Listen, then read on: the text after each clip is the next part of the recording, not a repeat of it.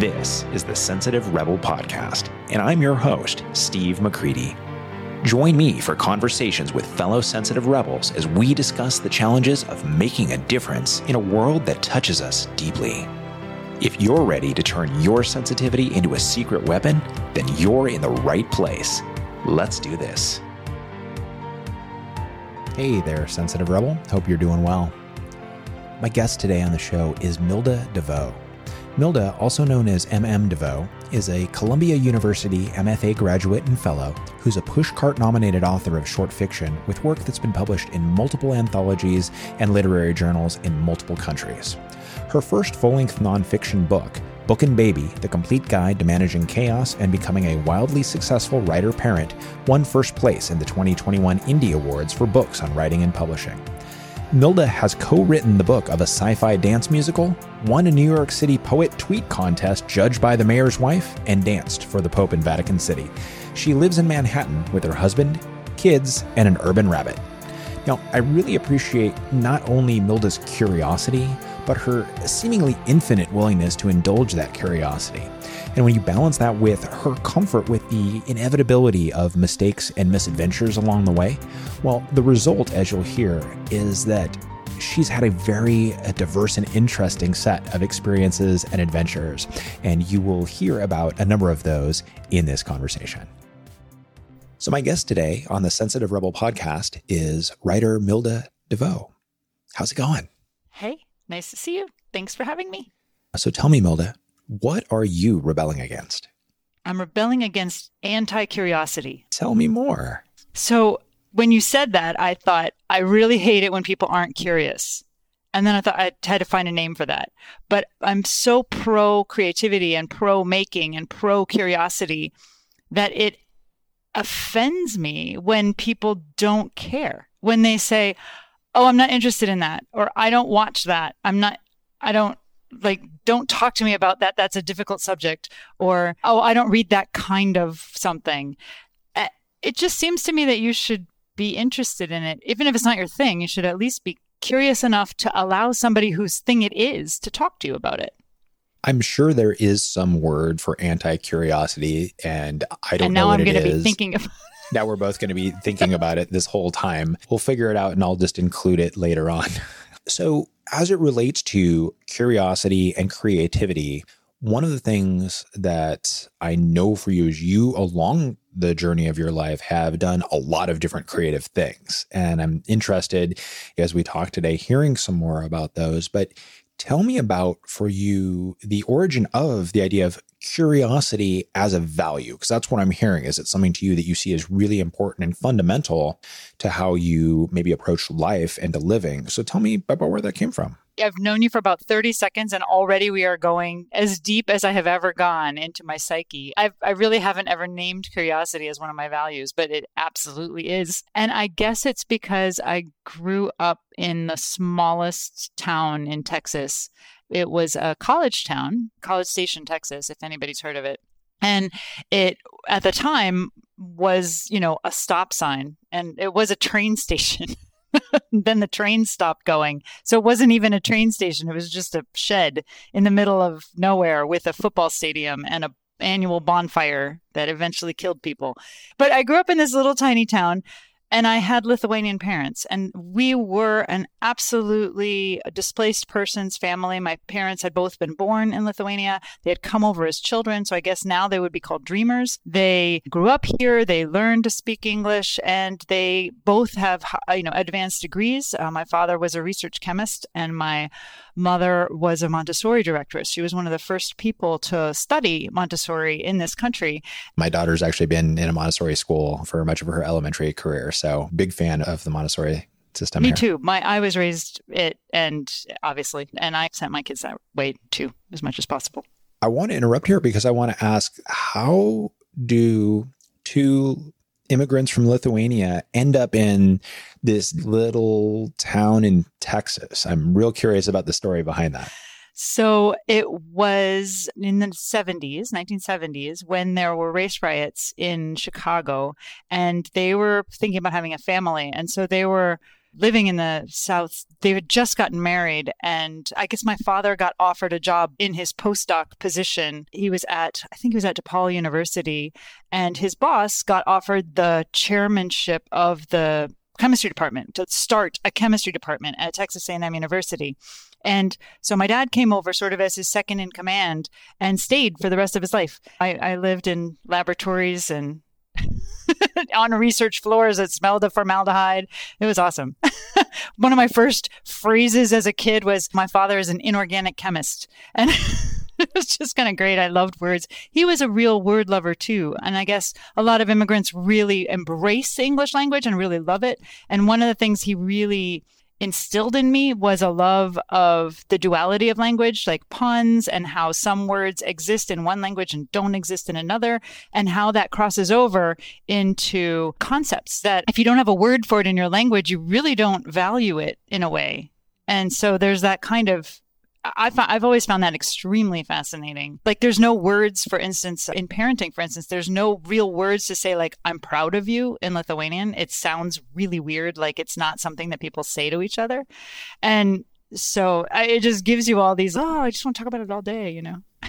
It's really interesting to hear you say that, talking about people who really value English as a language, because I tend to look at English as this really kind of messed up Frankenstein of a language, because it's made up of all these different pieces and parts. And in one way, it could be viewed as interesting, but it makes it such a clumsy, weird sort of thing. And I'm always thinking about words or phrases or really concepts that there's words for in other languages. I think like Japanese has some just amazing words. I'm like, how smart. They like captured this 2-sentence idea in one word. That's brilliant. And I don't feel like English has any of that. So I guess it's really what you're saying is at a certain point, it's all a matter of perspective. Well, what English does is it takes that Japanese word and just uses it. Like, and as long as you're open to having these bizarro words in your language that are like farfignugan, you just take it. Like, and then you just get it. And so it is a total Frankenstein, but it is also a pick and choose, cherry picking Frankenstein where you're like, I like this word from Japanese and I like this word from Swedish, and I'm going to put it in a sentence and only the very smartest people are going to know. The most global people are going to know, what I'm talking about. Okay. So, that makes sense. That's okay. That's cool. That's helpful for me. I'm like, okay, I'm getting a little bit of a reframe on the English language here. Not what any of us would have expected on this particular conversation today. Well, actually, I should have expected that exactly talking to a writer, shouldn't I? So Dad's chemistry work is what brings you to College Station in Texas A&M. And so you're growing up with a chemist father, a Montessori mom, and that to me immediately makes me think, oh, no wonder, as far as curiosity being something that could emerge from that environment. But tell me more about the kind of the lessons and learnings that you took from them and from growing up in that sort of an environment and how that related to the development of curiosity as a value for you. So as part of my education, I went to Germany.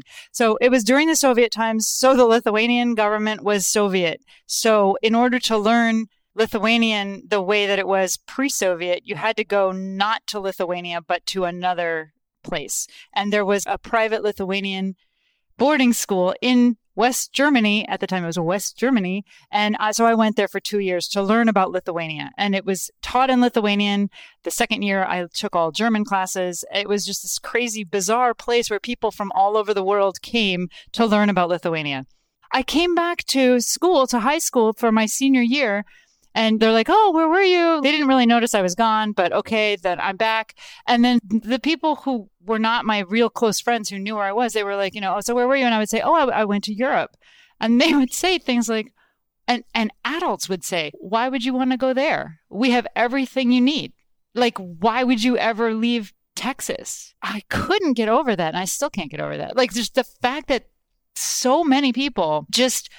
it wasn't even that they were jealous. It was more that they were just baffled. Like, why would you go somewhere where they don't speak English? That seems so difficult. And all I did in those 2 years was like, my eyes were just like, what? The world is so much bigger than I thought. Everything is so different from what I thought.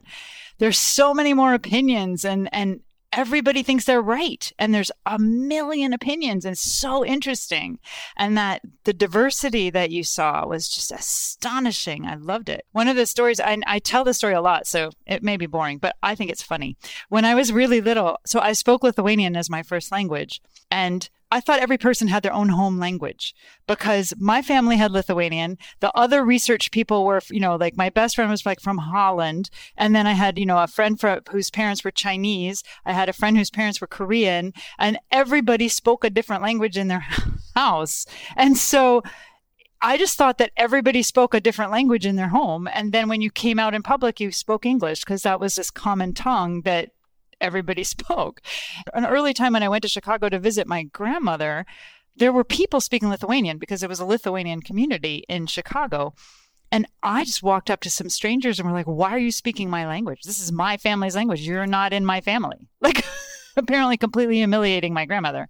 But this is what I mean. Like, you don't realize how the things that you grew up thinking, you don't realize that they're wrong until you're out in the real world. And then it's, oh, wow, that was really wrong. But I had to be 6 or 8 before I even knew that everybody didn't have a home language. It sounds like that happened to be the environment that you were growing up around, is that everyone had 2 languages. They had their home language, and then there's this weird common Frankenstein thing we use when we're all talking to each other. You had the language that your mom yelled at you in, and when she needed to tell you something in front of people. As I'm hearing you talk about this environment that you were growing up in with all of these different households, all these different languages and cultures and backgrounds, it seems like that would lend itself to a degree of, if not curiosity, at least openness to difference, because it sounds like you were being exposed to that almost constantly. I was just always curious. I don't know. I just always wanted to know what other people lived like. They all had different rituals. My mother was very into going to people's houses and doing whatever their national rituals were. So, we'd go to some festival from, like, some family would come from India and this would be their national holiday. And then we'd go there and celebrate this holiday and eat all their local food. And it was really amazing. But then also it was hugely humiliating because, like, at the mall, there would be International Day, and every family, and these were mostly families that we knew, so we would get along with them, they'd all have a booth. I had to stand in a Lithuanian costume, which is wool and many layered, with a crown. It was ridiculous. And I had to stand there with this folk costume in the mall, like serving dumplings to people and explaining Lithuanian history and why I'm not Russian and how I'm not Slavic and I'm 5. It's just, oh no. That seems like the kind of thing that could leave some lifelong scars. I don't know. Oh yeah, scars. But also self-confidence. Like, my name, Milda, it's absolutely Lithuanian. And I had to defend it to people whose name was Mary and John. They'd be like, what's your weird name mean? Is it short for something? No. And then, of course, it's just so great that it's a Lithuanian. She's the goddess of love. So yay. Yay to then explain paganism to the super Christians, and yay to, it was just, the trauma is real, my friend. I could see how that would be the case. But you have to, I think at a certain point, if this is your life, you just have to either embrace it or you get crushed by it. And I just took it on. I was like, okay, I will educate everybody who comes to the international booth at the mall. I will educate them all. I'm ready. From your parents, do you remember any specific kind of teachings or lessons or things that they gave to you as it relates to the topic of curiosity, openness, things of that nature? Curiosity, yes, because of science. Like, we were always encouraged by my father. He had what was it? The World Book of Knowledge, I think it was called. It was like this giant encyclopedia set. And we had an American Heritage Dictionary. And that dictionary, I think he read it. Like, it had notes in it, or possibly he used it in college. There were so many annotations and notes, and we would always look up words. And when we played Scrabble, which I played with him a lot, we would look up every word and then figure it out and learn it. And Li, 2 letters, L-I, it's Chinese mile. Like, you got to know, like, these little archaic things.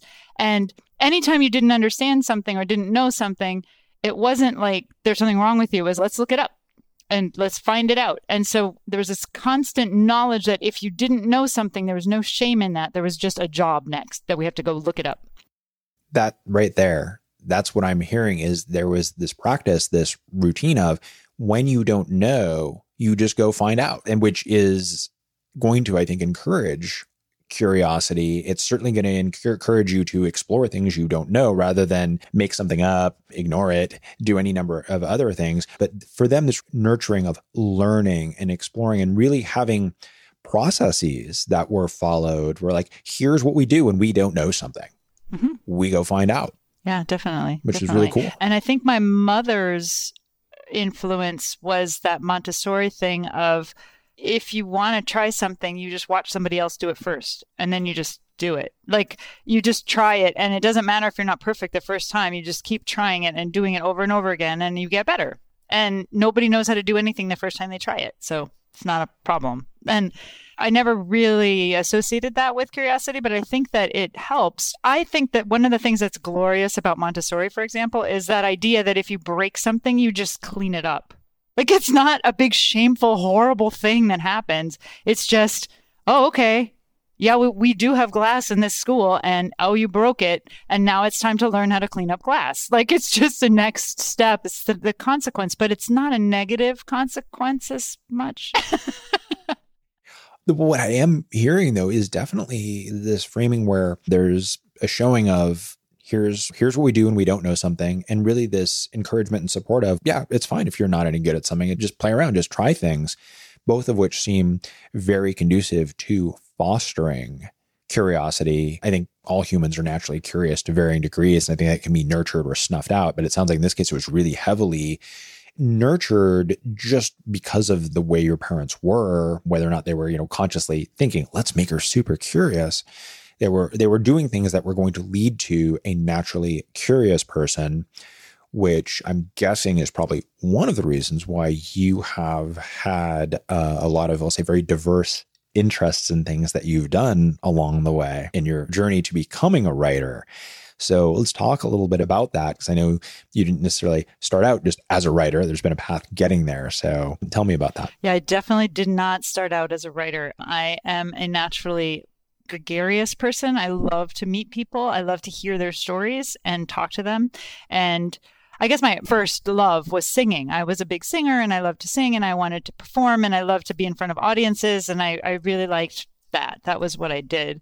And I went to college for music, and I studied, music. And then after college, I was into musical theater.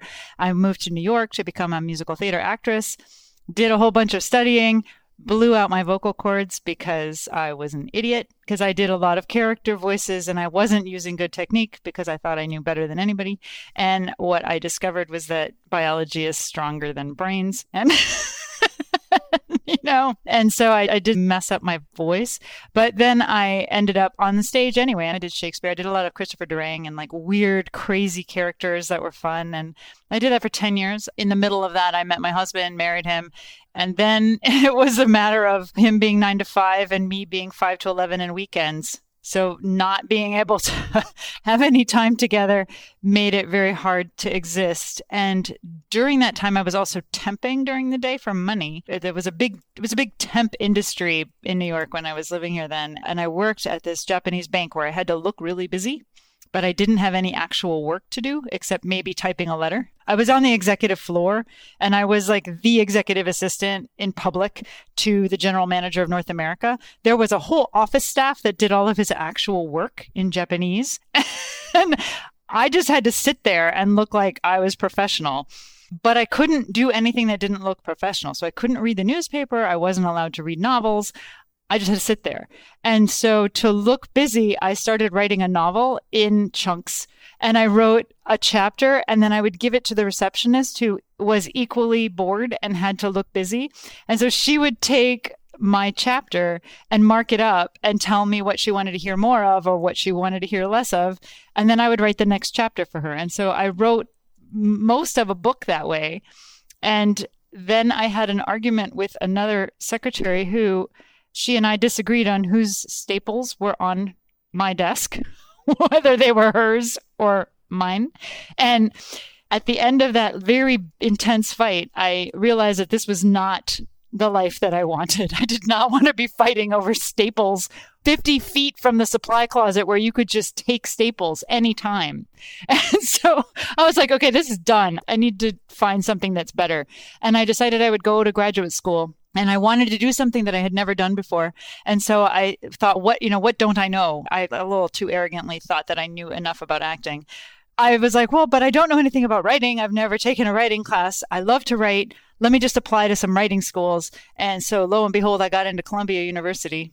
I want to pause you right there because I want to ask about the one, that's pretty smart, getting paid to write a novel and having it edited for free. I'm like, that's actually that's a really smart trick there. But what was it in that environment? Like, how did you come up with the idea of, oh, I know, I'm going to write a novel. That's what I'll do with this time. I was not thinking of it as a novel. I was thinking of it as a way to spend time. I was just writing something that was of interest to me. And I don't think I was even thinking of it as a book at the time. I was just writing something to entertain myself and to entertain my friend at the front desk, whose name I can't even remember, even though she was like the catalyst for my whole entire rest of my career. She was just this nice lady, chick that I hung out with at lunchtime. Okay, so you're just like, well, I got to do something with my time here, so I'm gonna write because I'll look busy. Yeah, and it never, it was had nothing. There was no goal to it. It was just entertaining my friend. And I'm a big reader. I have always been a big reader. I read a ton of fiction. I read across genres, everything from beach read page turners all the way to Nobel Prize winning literature and everything in between, and poetry and all of it. If it has words on the page, I am happy to look at it. Unless it sucks, then I don't want to read it. I think that's fair. So going back to, you decide to apply to Columbia. Yeah. That was crazy. Me about that. I didn't know any better. I did it because I did not have any idea how high I was throwing this ball. I did not know. I applied to Columbia, Bennington College, and NYU. I did it because Bennington College had the very first non-residency program, and I thought, oh, that'll be much easier on my marriage if I'm not constantly in school, but only in school a couple of days. And so I was like, oh, I'll try that. That sounds like a great idea. They rejected me. I tried NYU because it's in New York City, and I could get there.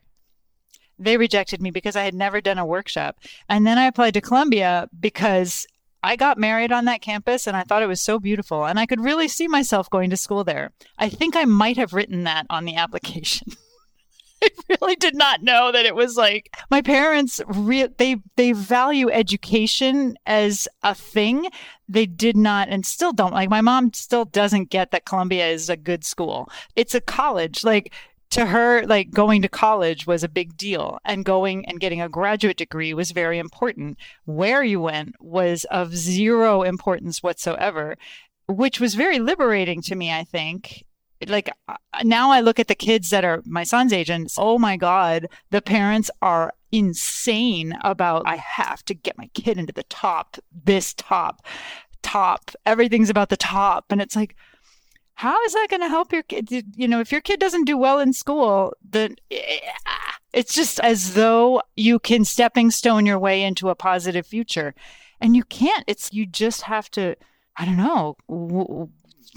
It's so chance involved. It's about like, can you grab that ring when you see it?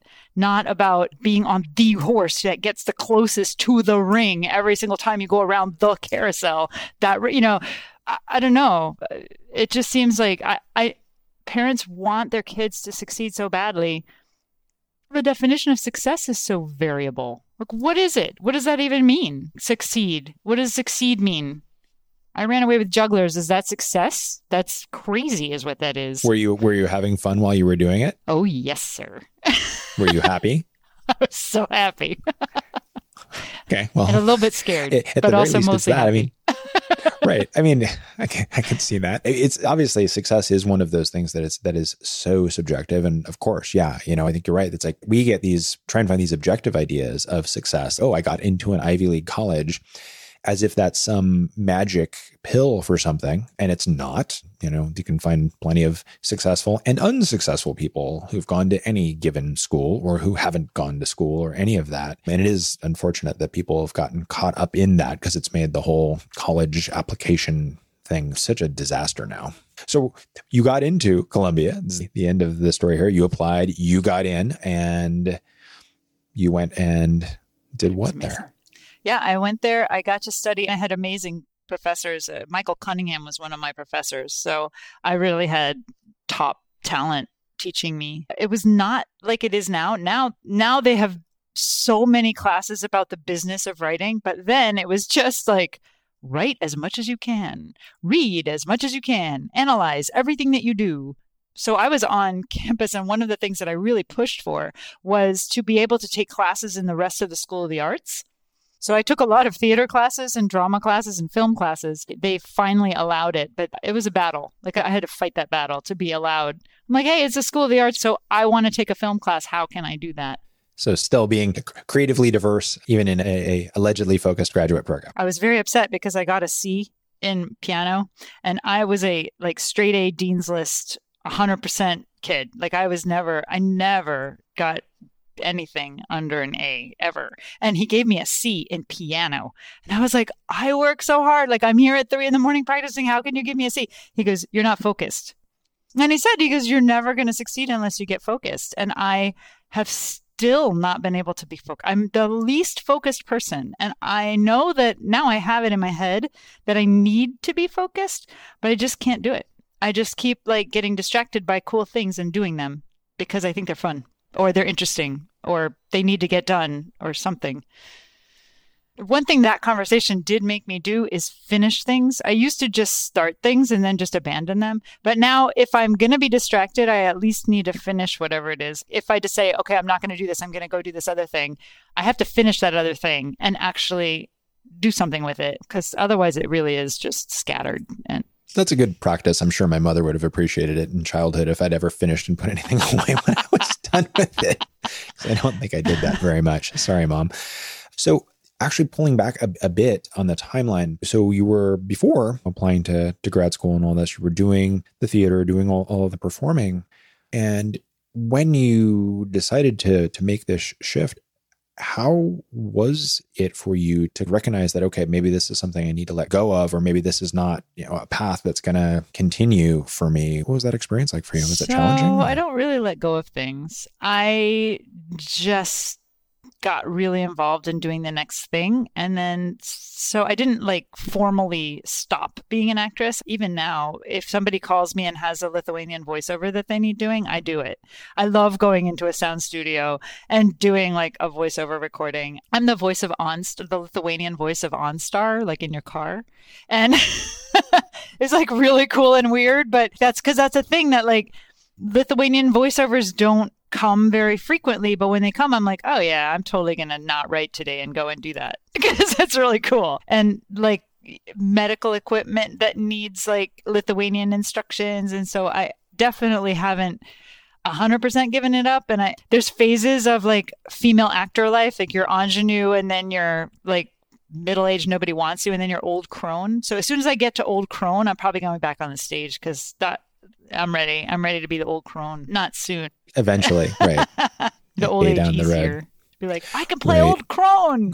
It sounds more than it's about where you are directing your primary focus at any given point in time. And maybe that has shifted along the way. And so it's rather than saying, okay, I'm letting go of this theater, this performing piece, it's more, I'm putting my focus into the writing, and this other part it'll still be there in some way, shape, or form, but not as much of a primary thing. The way that I describe life is people talk about balance, and I am a very firm believer that balance is not the scales of justice. That if you're thinking of your life in terms of the scales of justice, you're always going to be miserable because you're always pitting one thing against another, and one thing's going to win and the other thing's going to lose.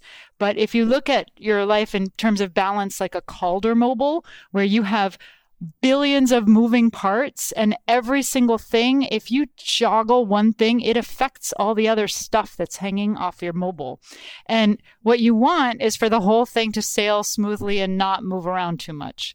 And every once in a while, something will happen, like a pandemic or a new baby, or somebody gets cancer. And it's like somebody takes one of the pieces and just hangs the heaviest brick on that side. And so everything else just goes like all over the place. And I think that for balance, for internal balance, to just have the ability to go, okay, that was crazy. Let everything settle down, and then try to move things around so that you can have the brick be there, or maybe hopefully take the brick off. But things get hung on your mobile, sometimes externally.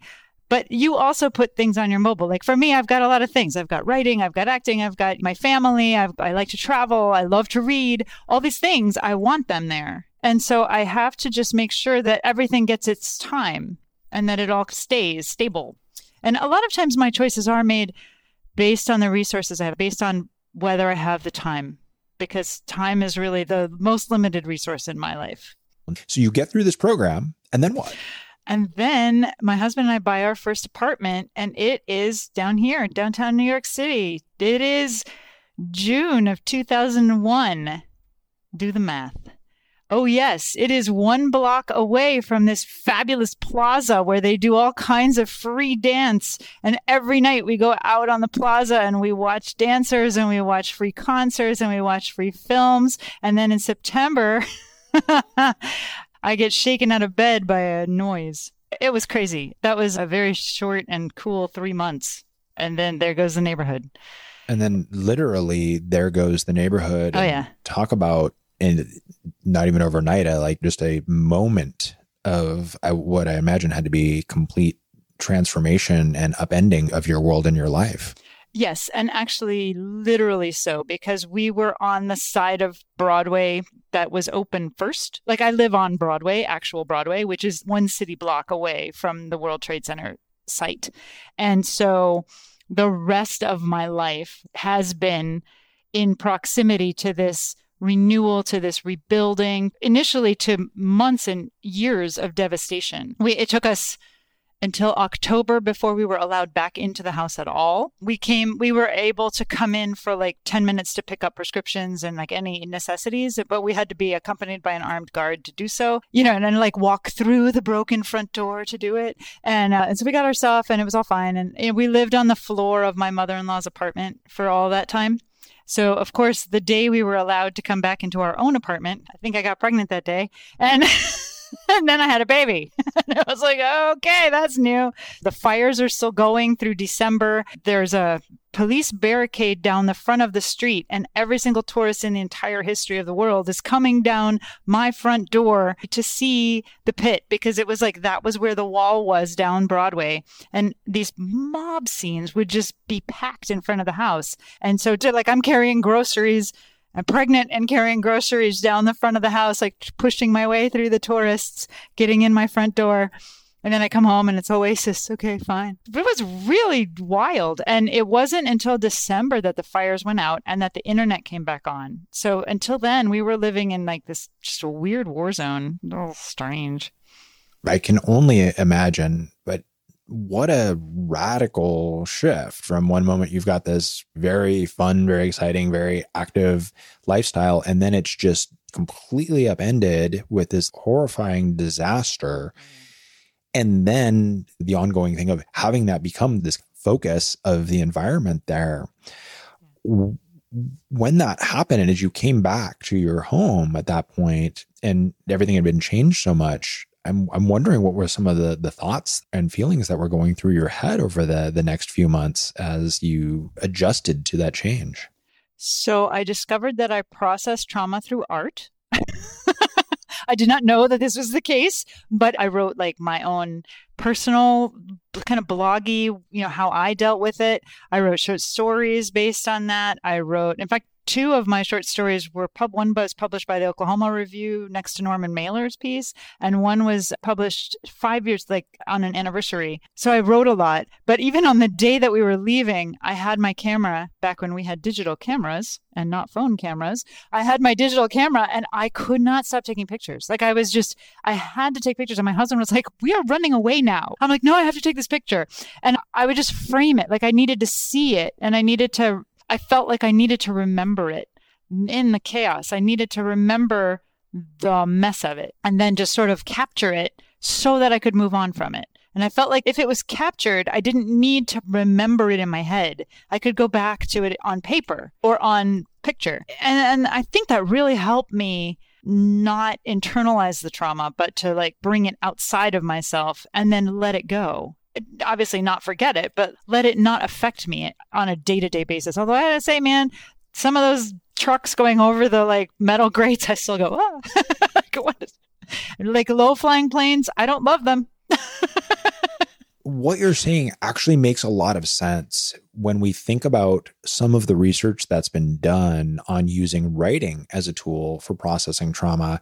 And a thing I've certainly seen with clients and my own experience with things is that we need to externalize these things. We need a way to get them out of our head and processed. And I can see how capturing them in this form and knowing you've got those images to go back to, that allows your brain to let go of them because it knows they're there. I can go get them if I need to. I don't have to hold on to it in my brain as a memory. That would be obviously very disturbing and bothersome. So that actually makes a lot of sense. So who knew that you were intuitively processing your trauma while you were, doing that? But hey, it worked.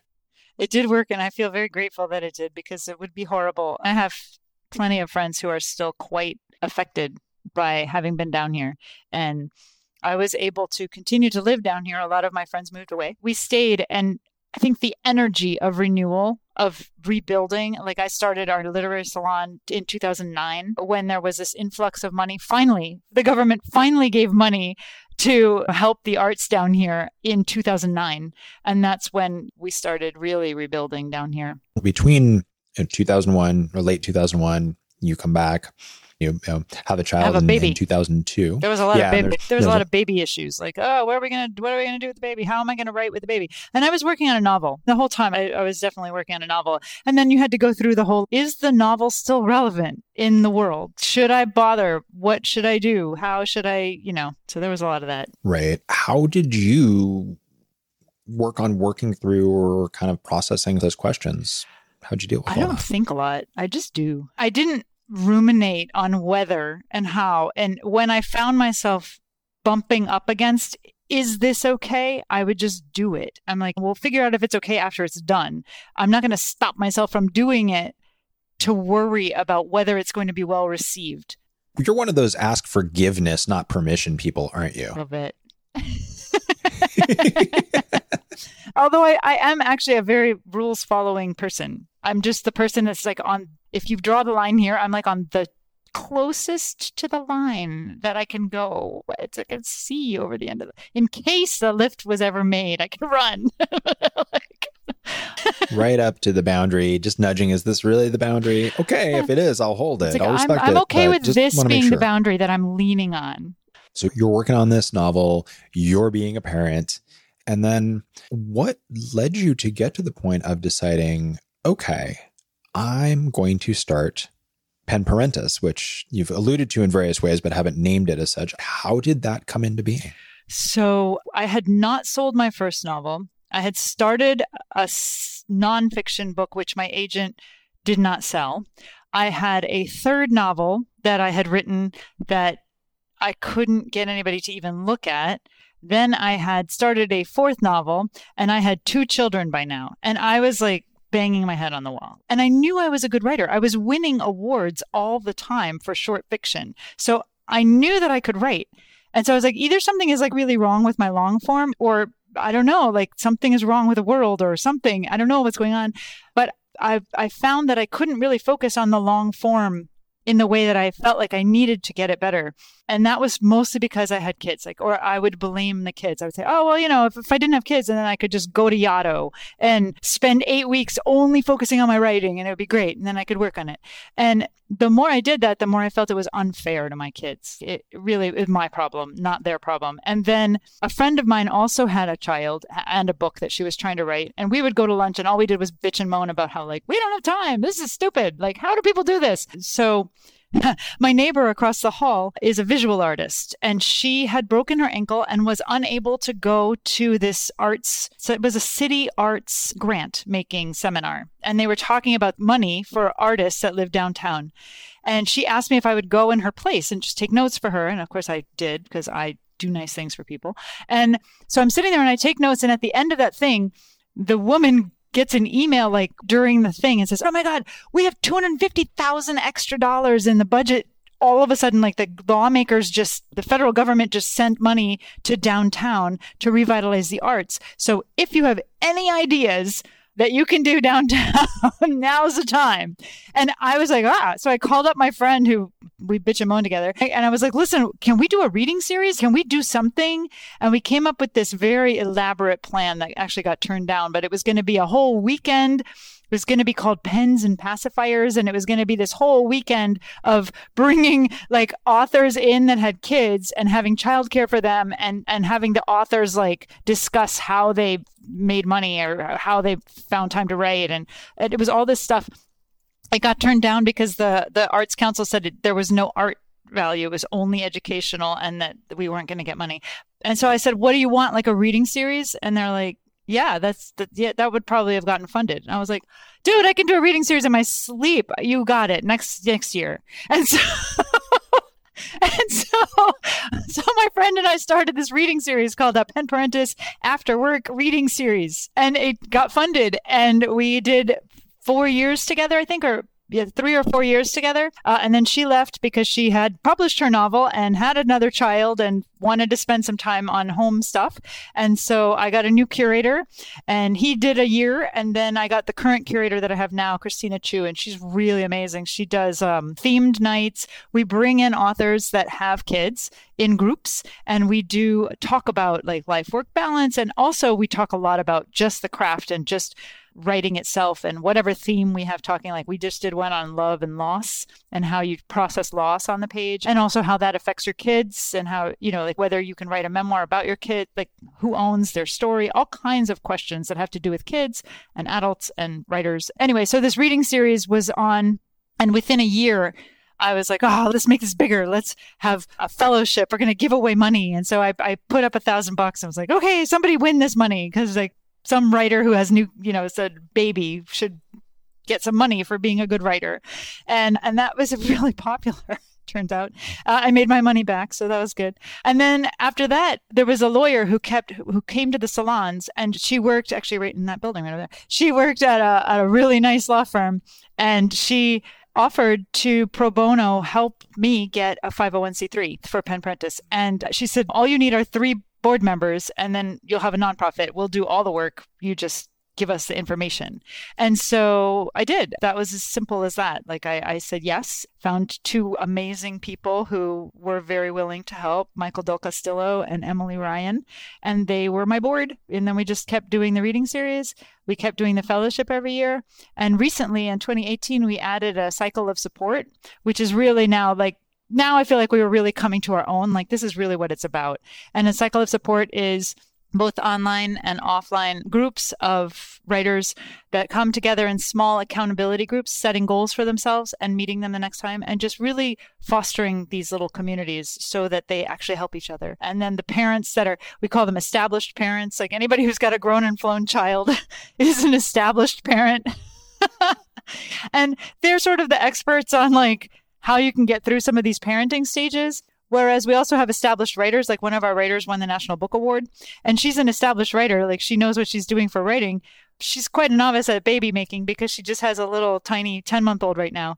And these different groups, they really help each other. And I find, that's so funny. It's a very Montessori thing to have a mix of older and younger or established and emerging, to have those together because they really help each other. The established writers need the emerging writers because the emerging writers have the fire. They have the drive. They're not jaded. They're not tired. They're not like freaking out about how like the industry is this or the industry, they're just excited about writing. And so that really feeds the established writers. And conversely, with the parenting, the people who have new babies are so scared. The ones who have only one child and it's new, they're like terrified. They don't know what to do. It's a whole new world. And the established parents are like, oh yeah, I had 4 kids. They're lovely. The communities are really beautiful. I'm very proud of it. actually. For people who are listening who don't know, in Montessori schools, typically they will cluster groups of multiple ages and multiple grades together. And the interaction really creates a lot of interesting things. It does give the chance for the older ones to have leadership. It gives the younger ones some mentors to look up to who they know they can lean on and who will show them around and such. So it's a concept that makes a ton of sense as soon as you step back and look at it. But it does seem like a thing that is not often enough in place. So it's a way that certainly sounds like part of what's worked very well with these groups in Pen Parentis. And I'm hearing, as I'm listening to you talk about this, I'm thinking about some of the things you're sharing. And even for folks who aren't writers per se, I think there's a lot of the ideas that are being used here that could really apply to anybody about the challenges of how do you create something? How do you do something in the world when you are also being a parent? And that could really, again, be other things, but how do you manage to do these two things that are labor intensive, time and energy intensive, and might even seem contradictory to each other? And it really sounds like that's a big piece of what Pen Parentis is about, is helping people to be able to do that. I literally called this chapter my manifesto in my book. Because I think that the early 2000s were very detrimental to parenting because they turned parenting into a profession. There was like mommy blogging that was like a thing. And it wasn't about the blogging. It was about the mommying that it was. And so it was like competitive parenting. And even now, people will say, well, I do this with my child. And everybody's, oh my God, I don't do that. Oh my God. Oh, that's horrible. I don't do that. And your kid is different. Like two kids in the same family are different. You cannot do the same exact thing to every single child. It does not work. And I don't know why people cannot see that. It is so obvious in your own life. You can look at your own childhood and say, there's no way that you can put up a perfect list that was going to make you have a perfect childhood. Even if you try to refix your own childhood, there's no way. Like, there's just too much variable and it's a whole entire life thing. How many marriages work? And we're adults. Like, there are no rules for these things. These are life events. You work with them. You figure them out as you go. You try to do your best. You try to be kind. You try to be good. You take whatever you can think of for resources. You try to figure stuff out. You apply it. If it works, you keep it. When it stops working, you change it. We're so intensely seeking the right 5 steps to do the perfect thing that we read all these blog posts that say that. I don't know what it is, but we are so triggered by the idea that there is a perfect way to do things. And we really desperately want that to be true so that we could just do it and be done with it. Once we make okay an objective thing and a measurable thing, then we have a way that we can definitively say we're okay. At least we think. This is my take on it. Yeah. But of course, the reality is that doesn't exist. It is, however, a lot easier to package and sell, which I think is one of the things about it. And then we as reactive beings see other people do it and we go, well, other people are doing it. So I guess that's the thing we're supposed to do. So I guess I'm going to do that too. Yeah. And next thing you know, there's 800 people doing some variant of the same thing because they saw other people doing the same thing, even though none of it necessarily has any real tie to success, happiness, well-being, whatever. Yeah, it's like we're desperate for steps. We're desperate for like guidance on how to do things better. And if you have good intentions, try stuff. Like, I think you're right. And I think that for a lot of people, it's not that easy because I think for a lot of people, it isn't okay, at least in their minds. They don't think it's okay to fail, to be bad at something, to struggle with something. And I think in some ways that message is getting worse. The worst is that they're afraid to struggle with something, to actually have a hard time doing it. I think that my book starts and it might say 50 times, like, this is not easy. It's not easy. Life is not easy. It's just isn't. And there are great moments in it, but it's not easy. Nothing's easy, really. For you, though, I think in part, again, because you had this idea nurtured of just try stuff and it's okay, whether or not it's good, bad, or whatever, just deal with it. And, if you break the glass, clean up the glass. I laugh at it a lot. Humor. I have to. I get why that for you is a thing that's almost an ingrained practice that you've developed over the years. I'm sure, though, that in the folks that you connect with and meet with in these groups in Pen Parentis, that you see people who aren't coming into it with that sort of mindset. So how do you or others in the group, like, how do you help or support those folks? What do you tell them to help them be able to keep pushing forward, keep trying things instead of just going, I got a rejection letter, I guess I'm not a writer. Or, my kid threw up on my manuscript, so I guess I'm not a writer, or whatever obstacles. I'm making too much light of it. But what do you do to help them with that? First of all, we're very accepting, because there's no right way to do it. If you're trying, you're succeeding. So as long as you're giving yourself a goal, in the accountability groups, the team leaders are really trained to help to make solid goals. The goal has to be measurable and it has to be attainable. So if you tell yourself, again, I'm going to finish my novel by next week, no, it's not a good goal because you're not going to. And maybe you can sit for 1 hour with your manuscript this week, not even every day. People like to set goals that are very standard, like I'm going to write for 10 minutes a day.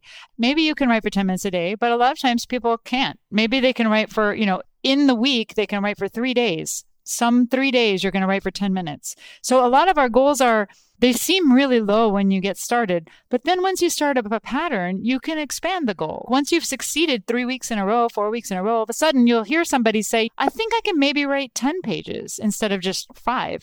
And then they may fail the next week. And then they're like, oh, I didn't make it. I'm like, oh, well, how close did you get? Well, I got 8. That's more than 5. We really celebrate the successes, even if the success is just, like we did have the mother of a newborn who said, all I want to do is open the file on my computer every day. I don't even want to work on. I need to get back into this idea. But she had a newborn. The whole idea of doing anything other than parenting was terrifying to her. This is about starting where you are and building from there and working with the reality of your environment. That's what I'm hearing. We do spend a lot of time assessing, where are you? Yes, you want to write a book. How many pages are already written? Do you have an outline? Do you even want an outline? Do you work from an outline? How do you work? What is it that you do? Where are you? Once you know where you are, a lot of times you're farther along than you think, first of all. And then you can say, well, the next thing that I have to do is this small thing. There's such a flexibility that would seem to me to be required to be able to actually work on writing a book while also having a child at really almost any stage, but especially in newborn. And that flexibility is crucial because you can't just be like, okay, I'm going to do this, because your baby is going to have other plans that you don't know about. And you can't exactly just be like, oh, whatever. You've got to attend to that. How do you help people nurture and develop that degree of flexibility and adaptability to be able to keep going? I think that people are subsumed in guilt in this world. And I think that guilt stops them from doing a lot of stuff. And I think a lot of what I say over and over again is, I use the word forgiveness a lot. And I just forgive yourself. Just let it go. Really forgive it. Just be like, okay, that really sucks. Too bad. Move on. Not going to think about that anymore. Not going to worry about that anymore. It's hard. That's a hard practice. It is especially hard if you are a person who never wants to repeat that thing again. And so you just cycle it over and over again. What else could I have done differently? Frankly, most of the time we're doing the best we can. If we made a mistake, it's because we didn't see a different option at the moment. And if you let all that stuff inform the fact that you made a poor decision, you can just be like, okay, well, in that situation, I made a really sucky decision, but it was the best decision that I could make. At least I lived through it. I'm over it. I'm not an it could have been worse kind of person, but a little bit. There's there's a little bit of, okay, it's bad. It could have been worse. I'm glad it wasn't. Let's not do that again. Let's see if we can do something new. And so I really believe in starting from where you are and moving forward all the time. I actually taught my kids that explicitly. I said, if you're having a terrible day, just stop the day and say, okay, this is the end of today. And from now, what am I going to do to make today better? For me as a writer, you were talking about this rejection thing. I always, when I get a rejection, I send it right back out. I take it, I look at it. If there are notes, I do the notes, I edit it right then. And I do not want it. I want it back out in the world, because sitting on the rejection and feeling bad about somebody rejecting you is so soul sucking. It's really depressing.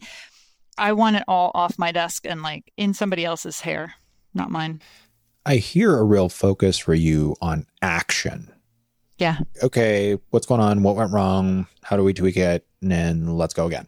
But you also, it sounds like, really figured out this thing of, if I do something and it doesn't work out well, then what I'm going to do is figure out, how do I do it better? And I'm going to do it better, and I'm going to go again. And at some point, it'll be good enough if I just keep going. In writing, people will tell you, the editor will say, there are no characters. Oh, well, okay. I just need to add characters. That is lucky. In the real world, maybe somebody will tell you, hey, you needed to pay more attention to me. And then you're like, oh, okay, well. I do think that it's important to be open to your critics, hear them. You don't have to believe every single thing that every single person says. And actually, a writing workshop helps you really suss that out, because you'll see that you'll give the same piece of writing to 10 different people. 8 of them will totally not get it. 2 of them will be like, this is the most amazing thing I've ever read. And you can tell. And then those 2 people are the ones whose feedback you really want.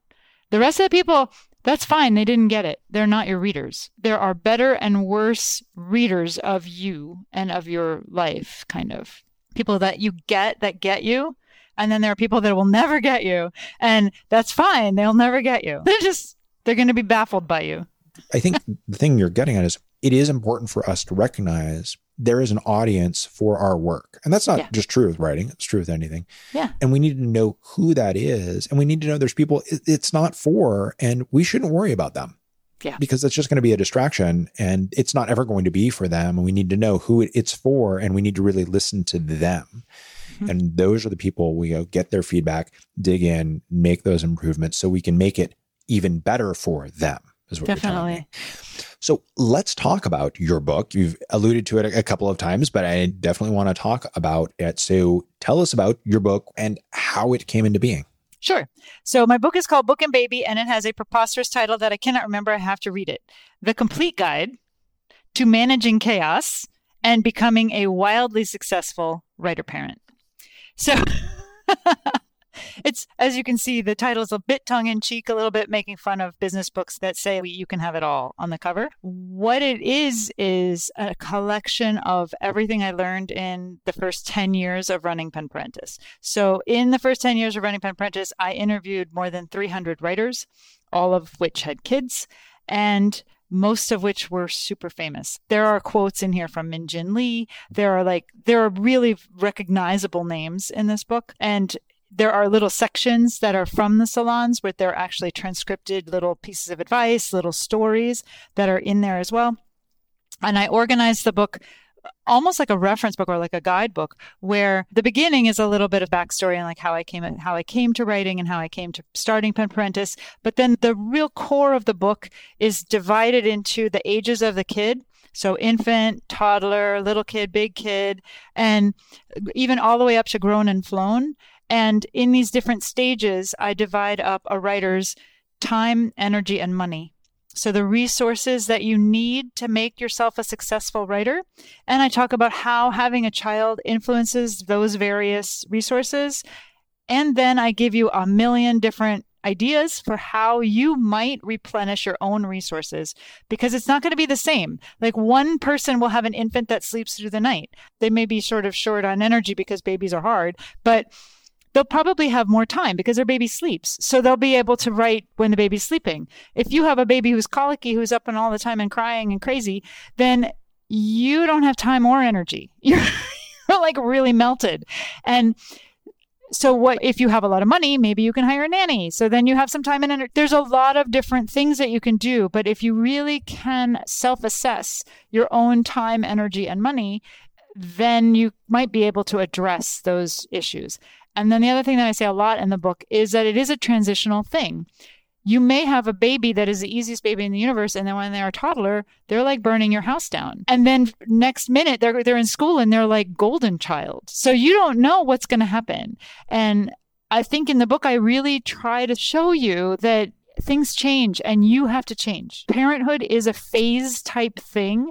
It goes, it moves, it changes, and you have to kind of be flexible as you go through it. There's a lot of advice and tricks and tips and different things that people do that are hilarious outside of the box things. And I think what's really important to learn from the book is that you're going to have to think, you're going to have to figure out your situation. In the interviews, they always, somebody always raises their hand and says, excuse me, when do you find time to write? That is like the number one question that writers get asked. And if the writer says, well, I wake up at 4:30 in the morning, a third of the audience goes, yeah. And a third of the audience goes, oh my God, I'm never going to be able to do this. I'm never going to be a writer. And the point is, some people can get up early. Some people stay up super late to write. Some people write in little dribs and drabs throughout the day. There are a million ways to do this. And what is right is finishing your book. That's what's right. Eventually. It doesn't even have to be this year. 2 years from now. Finish it someday. Which, if you keep finding ways to work on it when and where you can in a way that works for you, is a thing that will happen. I think noting this as a reference book, I think is a really good way to characterize it from the parts of it that I have read, is it very much has that feel of, you go to the section that's appropriate to where your kid is, you dig in, you start looking through, and there's lots of different ideas and tools and stories and things. And so this is a very specialized, which is great way of giving people a reference to be able to go, okay, so I've got this 8-year-old and I want to write a book. Yeah, but exactly. Nothing's happening with it. What the hell do I do here? And really being able to get a bunch of ideas, hear how other people have done it, and some suggestions in there. So I think it serves that purpose really well. And I'm not aware of any other works out there that do this. Yeah, I'm a big proponent of buying nonfiction and then just looking at it when you need it. There are so many people that I am so envious of because they buy nonfiction and they read it cover to cover and then they have all this knowledge. And I am definitely a person who's, okay, I have the Dr. Spock on my whatever, and I will look at it if my child gets sick. That seems like a very efficient approach. And if one of the things we're looking at is we have a very real challenge on time, resources, and energy, why spend time reading something that is knowledge you don't need to be able to apply, right? You can go grab the book off, the bookshelf or wherever it is and pull it out when you need it, or you can address the parts that are specific. I think we've gotten so used to reactive learning, or where we're getting stuff pushed at us and just taking it in, versus more intentional learning or more intentional consumption, which is what you're talking about, right? And that's very clearly your intent with this book is this is a reference tool to be consumed with intent around the areas that you're specifically needing help with. How long has the book been out now? It came out in January 21. And now that things are starting to open up again, is this a thing where you're going to be able to do any kind of appearances, or do you have plans for that as far as promoting that's really the book? Good question. I have absolutely no idea. I have been invited to do some very cool and weird things that I have mostly said yes to. I'm doing my second creativity spa with a group called Scribente Maternum. They do retreats for moms that have guilt problem, moms that are very distant from their writing and don't feel like they should be writing, like that kind of thing. And so I do these really cool creativity spas where I just reconnect people to why they love to write. And hopefully that will, trigger them to keep wanting to write, because a lot of it is just wanting to do it. I've been doing a lot of these kind of interviews, which I love. And, Zoom is so great. It's so great to just be able to talk to people. I randomly Zoomed some woman in Brisbane because I really like her press, Tiny Owl Press. They do really neat, teeny tiny things. And I've always just been so captivated by her. And she published me in the 2000s. And she's on Twitter. And I was like, we could just Zoom. I could meet you. And we did. And it was so random because there was one of those things where we didn't need anything from each other. We just wanted to meet each other. It was like having coffee with somebody in Australia. So what's coming next for you? Where to from here? So I am shopping a novel. So I'm querying agents. So I'm in that devastating phase where you're like, hi, I have 1,000 million awards and I wrote a book and it got an award too. And it's all really cool. Please take me. And they're like, yeah, I don't know what shelf you belong on. I don't know. Just keep throwing the spaghetti at the wall. Can you tell us a little bit about your book?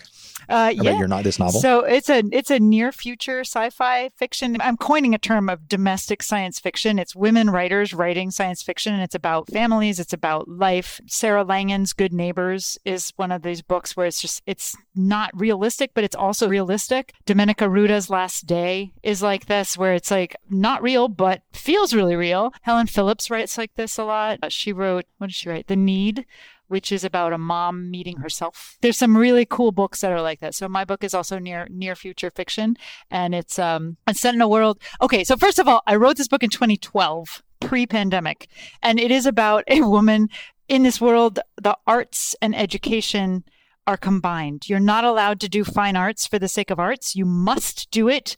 If you're going to do it at all, it has to be in the service of education. And then Trump tried to tried to get rid of the NEA, the National Foundation for the Arts. And I was like, wait, no, stop. I wrote this. Don't do this. It doesn't turn out well. But in the book, the main character is a dancer, and she gives up her dancing career because she doesn't want to teach PE. So she instead decides to take on being a mother, which you're allowed one child, and you have to be a full-time parent if you choose to have a child. One of the parents must be full-time at home. It's enforced professional parenthood, and you have to devote 12 years of your life to this child, 100%. And so in this world, she has given up her career as a dancer, and she is being a full-time mother, and the kid is 6 years old, which is when she could, if she wanted to, put him in a facility and go back to her career. And so it's very much about parenthood, careerhood, because as you know, I don't believe in putting parenthood against careerhood. I believe in melding it all. So that's what my book's about. It sounds both disturbing and really interesting. It's a really fun world. There's really cool stuff. There's flying cars, and the cars have coffee makers. It's really it's my dream world. This sounds really cool. Actually, I'm hoping that it does indeed. I wanted to get sold so that I can talk about the world. Attention, because it sounds like a very interesting world. I would love to be able to see it on a bookshelf and read it, because it sounds like a really cool book. Thanks. I want to say thank you, Milda, for being on this show today and for taking the time to talk and share. I really love what you're doing with Pen Parentis in your book, because I think it's really helping people who have something to say, something to put out into the world, to help give them support to do it. Because in so many ways, that's true of people, right? They've got a thing they want to do or say.